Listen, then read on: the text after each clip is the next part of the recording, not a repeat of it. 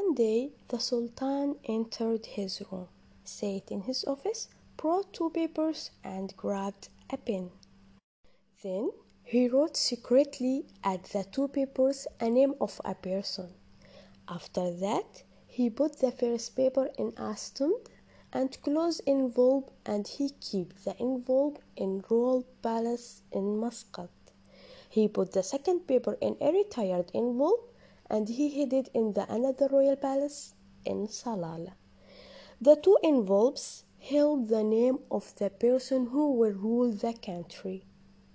This is not one of the historical stories.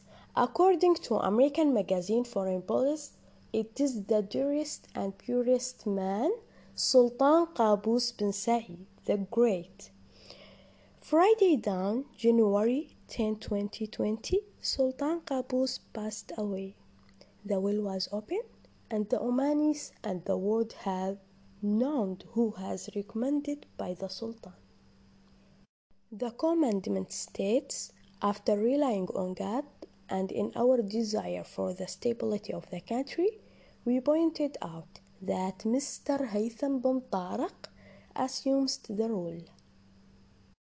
The stability of the country, keeping balance and protection and preservation Oman from sedition, those were what His Majesty Sultan Qaboos has been keen on since assuming power from 1970 to 2020.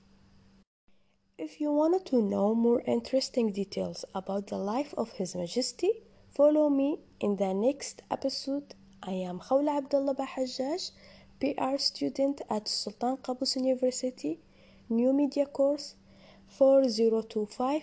Stay tuned.